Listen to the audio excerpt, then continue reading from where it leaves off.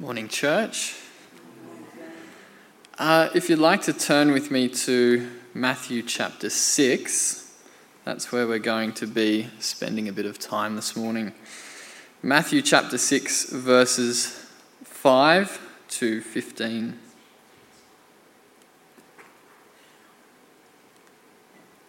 And it's up on the screen there for you.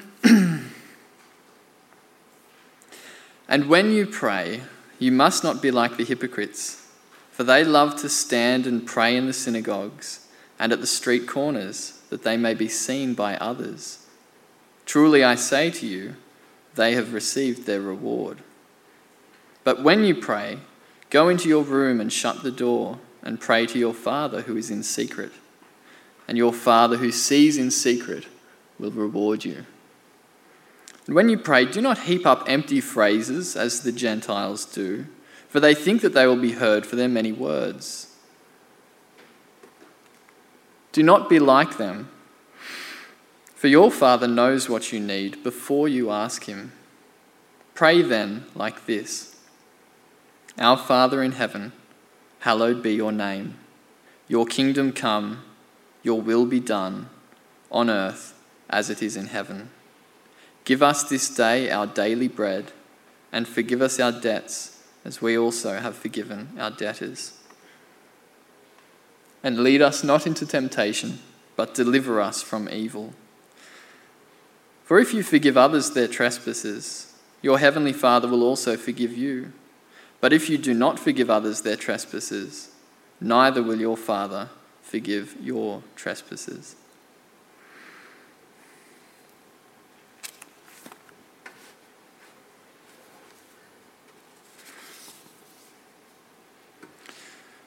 Well, let me start by saying how unqualified I feel to lead a sermon on prayer. Who can think of prayer without thinking of Daniel? Mark Chappell mentioned Daniel last week and him risking his life to pray 3 times a day. Or those soaring prayers of David in the Psalms, one of which we read at the beginning of this service. Or our Lord Jesus withdrawing from everybody to pray all night. No matter who you compare me with, I fall short. On top of this, I think of myself as a still fairly young Christian. December 2012 was the first time that I prayed as an adult. And I know that there are many of you here, particularly in the older generation, who have been praying and who've been praying faithfully for many years longer than I have, and even longer than my own lifetime. So I feel it'd be dishonest of me just to stand here and give you some textual analysis and impress you with some theological terms and maybe a couple of words of Greek and then tell you all to go home and pray, as if I've got it all figured out. I want to be clear, I don't really care today if you forget every single word that I say. My goal, my prayer, is not that you would meditate on my words or on, say, Tony's words or Tim Keller's words or anybody's words. My goal today is that you would leave this place filled with the Holy Spirit and filled with a new desire and a stronger desire to seek the face of God. In 2 Corinthians 12, God says to Paul, "My power is made perfect in weakness." And so with Paul, I say this morning, I will boast all the more of my weaknesses, that the power of Christ may rest on me. I pray that as I share with you my struggles with prayer, and as we pray together, that we would each one of us know this power of Christ, who is the one who saves us, and who is supernaturally present with us as we speak to God in prayer. Let's turn to Matthew 6, verse 9. This is such a familiar passage of Scripture that, for me at least, it was helpful to hear it in context. We know it as the Lord's Prayer. It's really the model prayer, or the prayer that the Lord gives to us to teach us how to pray.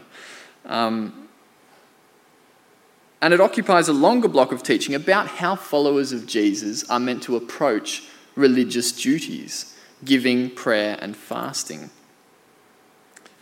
It tells us that our religious duties are in fact privileges that express a changed heart, a changed set of desires to please God and not to serve our own pride rather. And this is a theme of Jesus' teaching. I think it's particularly worth remembering as a church as we seek to move, I had it written down as move in, move up and move out. It's move up, move close and move out. But it makes us think, what are our motivations? Who are we serving? Jesus makes it clear that in order to be a blessing to others, we must first adopt a right attitude to him. Thinking about the passage in context, I really like knowing that I can pray to God whenever I like. And we certainly can, and we do.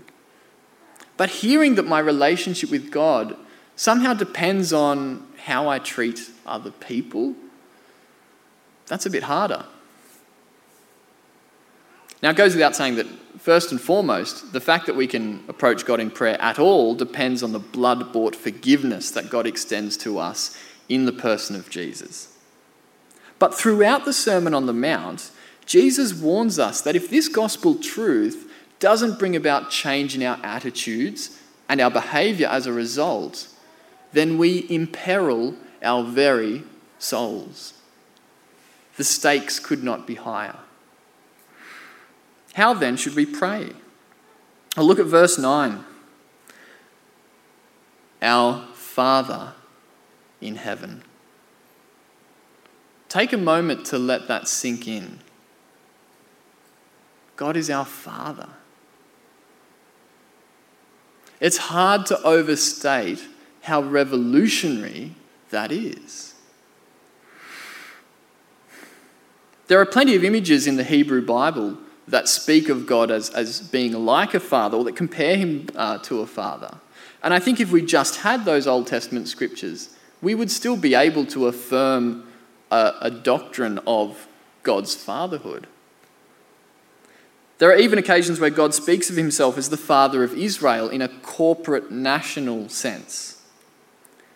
But this is the first time in history that anyone has encouraged God's people to address the creator of the universe, the mighty God Yahweh, whose very name was too holy even to be written out in full, to address him as Father. It's shocking. Even today, to Muslims, for example, the idea that we could call God Father is blasphemy. In fact, we read of this in the Bible. Many of the Bible-believing, Orthodox religious people wanted to kill Jesus for this very reason. John 5:18. Read how the Jews responded to that claim of Jesus calling God Father. They understood what it meant, and they wanted to put him to death. At the same time, I think it's consistent with what we read in the Hebrew Scriptures, in the Old Testament. And we've got those for a reason. It speaks of the consistent character of God. As Moses says in Deuteronomy 4 verse 7, "What great nation is there that has a God so near to it as the Lord God is to us whenever we call upon him?" Our God is near to us. It is right and fitting that we address him in these familial terms, in this family language. At the same time, and this is one of the mysteries of our faith, we have to hold two things in tension. At the same time, we have to approach God with a sense of awe, with a sense of his holiness and the weight that carries. Look at the second clause in that sentence. Our Father in heaven, hallowed be your name. In the ancient Near East, fathers were shown much more respect than they are in the 21st century, particularly in the West. Moreover, the family name was so much more than simply a word. It was your reputation. It was your character. It spoke of who the community recognized you to be. If the family name was something so precious in these ancient honour-shame cultures, then how much more should the name, the totality of who our God is, be held in reverence, be kept holy? This is the God who spoke order into chaos at the very beginning of creation. This is the God who is shrouded in thick darkness on the mount when he goes to meet with Moses. This is the God of whom the prophet Isaiah says, "Woe is me," when he sees his glory in the temple. "Woe is me, for I am undone, for mine eyes have seen the King, the Lord of hosts." We have a heavenly Father, and what a blessing that is. What comfort, what confidence that fills us with. Yet for all this intimacy, for all this familial language, we stop short of being too familiar with our God. Ultimately, he is not our equal. His name is holy. I want to make much of this because the first half of the Lord's Prayer, this pattern for us to emulate, does not initially involve us bringing anything or us requesting anything from God. As we come into his presence through prayer, we need to remind ourselves of what that means. Look at the next verse. Your kingdom come, your will be done on earth as it is in heaven. There is so much that this means both for our lives now and for the life to come. Yes, we ask our Heavenly Father for what we need, and we should, and he tells us to. But we come into his presence in the first instance to get our priorities straight. The ancient Christian writer Augustine described sin as a condition of having disordered loves. Not that our love for others, or even our love for creation, or even our love for things like our health, not that those are bad in and of themselves, but that they need to come under the lordship and the love, the supreme love in our lives of Christ. Indeed, a few verses on in Matthew 6:21, Jesus tells us, "Where your treasure is, there your heart will be." Biblical prayer then is a way of living out the command to set our minds on things above and not on things of the earth. If, as I start to pray, I simply bring my requests to him without first remembering who he is, then I run the risk of growing cynical of a God who doesn't do what I ask him. Jesus instructs us to reorder our loves, our desires. And this model for prayer places God's will in authority over and above my own will. Psalm 37 verse 4 touches on this. It says, "Delight yourself in the Lord, and he will give you the desires of your heart." It's so crucial that those two things are in that order, not the other way around. We experience delight and satisfaction in remembering who God is and what he has done for us.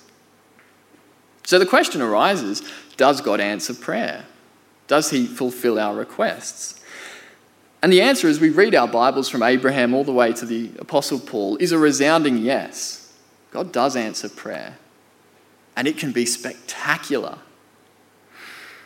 But at the same time, if we submit our desires to his will, we acknowledge that our will and his will may not always line up. God is sovereign, and we are not. He can refuse a request, or he can answer our prayers in a way that we haven't anticipated or that we fail to perceive. Listen very carefully to what I say next.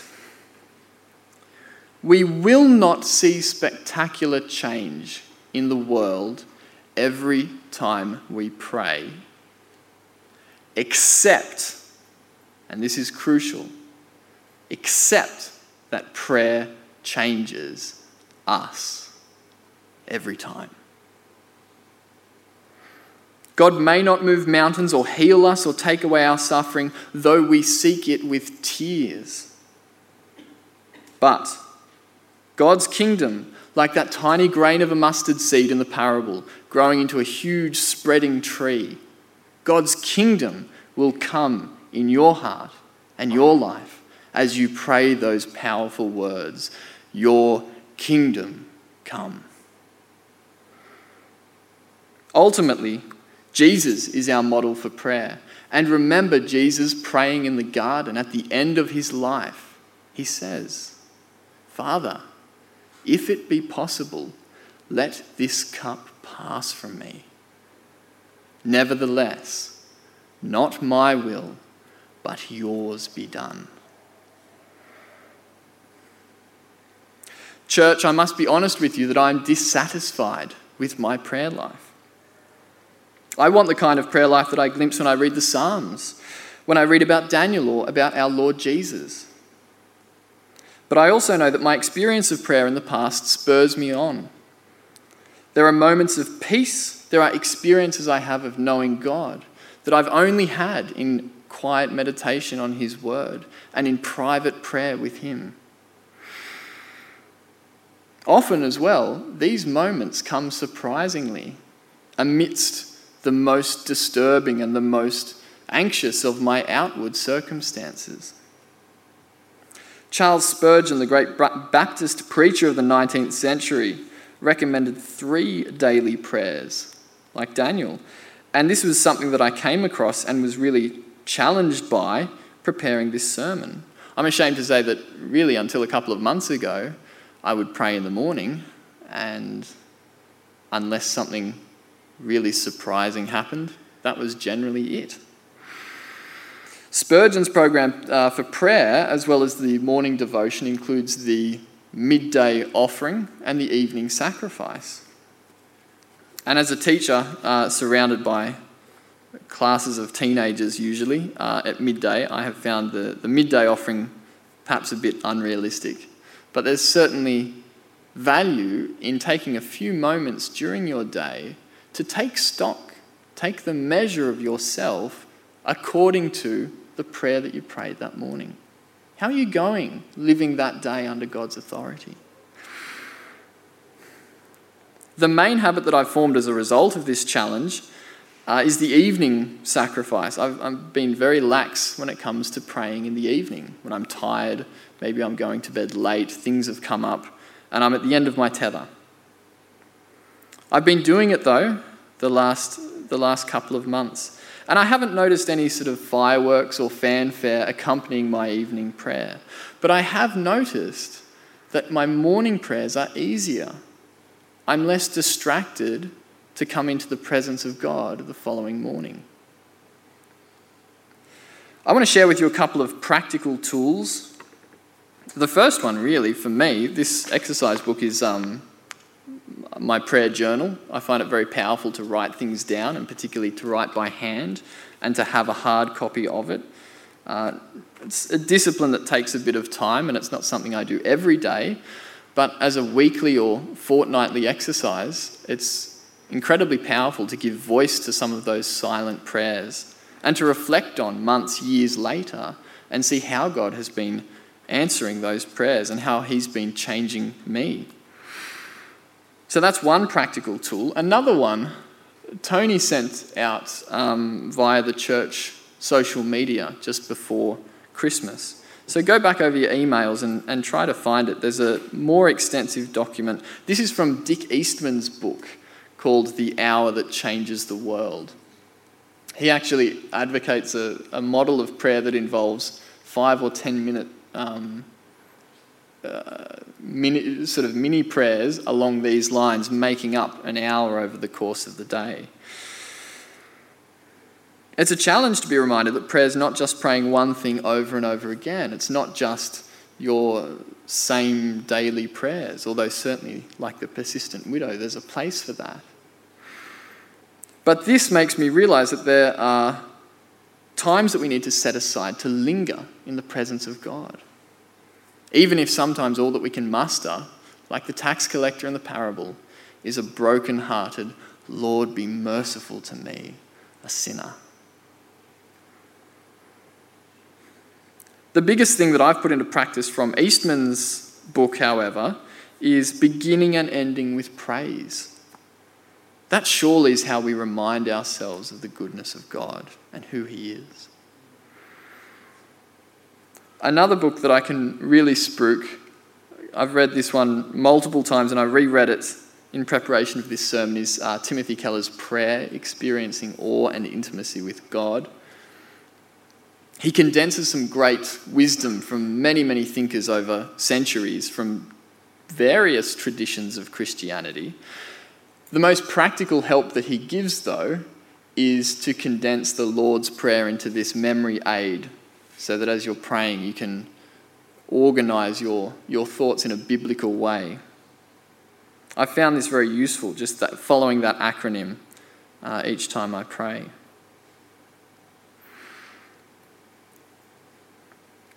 Finally, one way that I'd encourage you to move from meditating on Scripture to prayer is to use music. Music's a gift of God that's been part of Christian worship as far back as the Bible records. And yes, like anything, it can be a distraction, but if you look back to the medieval tradition and the monks in the monastery praying those prayers at specific times of the day, that was all done in chant or in song, and different rhythms and different melodies would accompany various types of prayer. I know the medieval church had some problems, but even Martin Luther, who's kind of the spiritual forebear of our tradition, he valued that part of his training as a monk, and he loved to use music in worship and private meditation and prayer throughout his life. And given that we have a God who made himself flesh, I don't think we need to be afraid of using music to orient our emotions and our bodies to God in prayer. Church, I've struggled to bring you this message today.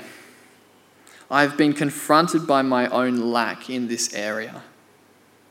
But years ago, when I was on the threshold of Christianity, somebody once said to me, "Don't wait until your life's perfect before you come to Jesus."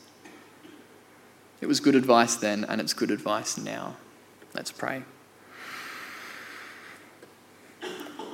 Father in heaven, thank you that we can come to you freely in prayer.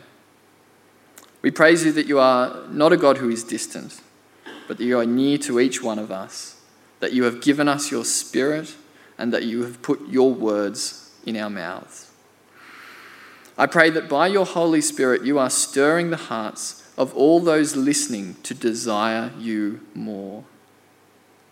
Where there is love of self, I pray that you give us love of Christ instead. Where there is love of comfort, give us the love of obedience to you.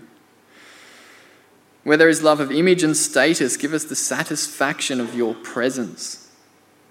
We praise you that even in our failure to pray as we should, or to desire you perfectly, it is your grace that ultimately saves us.